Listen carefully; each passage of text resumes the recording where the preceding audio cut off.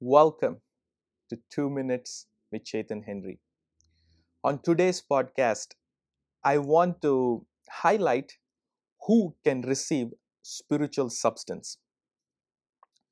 You see, in the Bible, the Lord Jesus said, "Do not give that which is holy to dogs."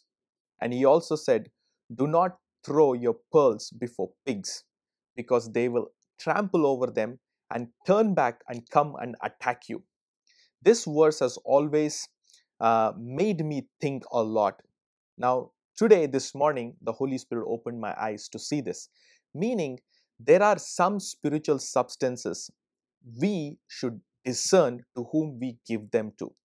Apostle Paul said, "I want to come to you and impart a spiritual gift," meaning he was saying he wanted to bring a spiritual substance, a spiritual gift, and he wanted to give it to his people. So, meaning there is a possibility of receiving spiritual gifts and spiritual substances. In the same line, I want to highlight this scripture which I just told you.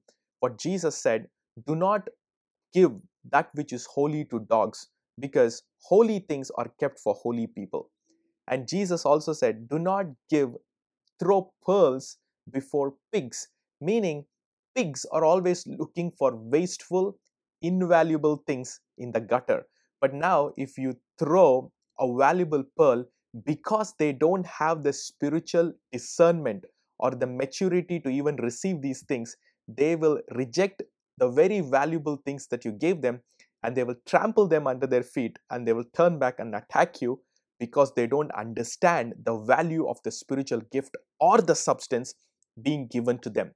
Meaning, we have to discern to whom we give our spiritual substance and spiritual insight and spiritual gifts to.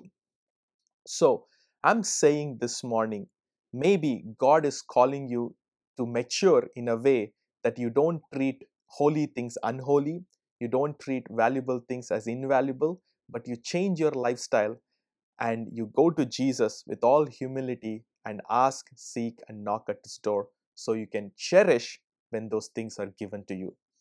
So I believe this is changing the trajectory of your life. So God bless you. If you're blessed, please comment and share this with somebody.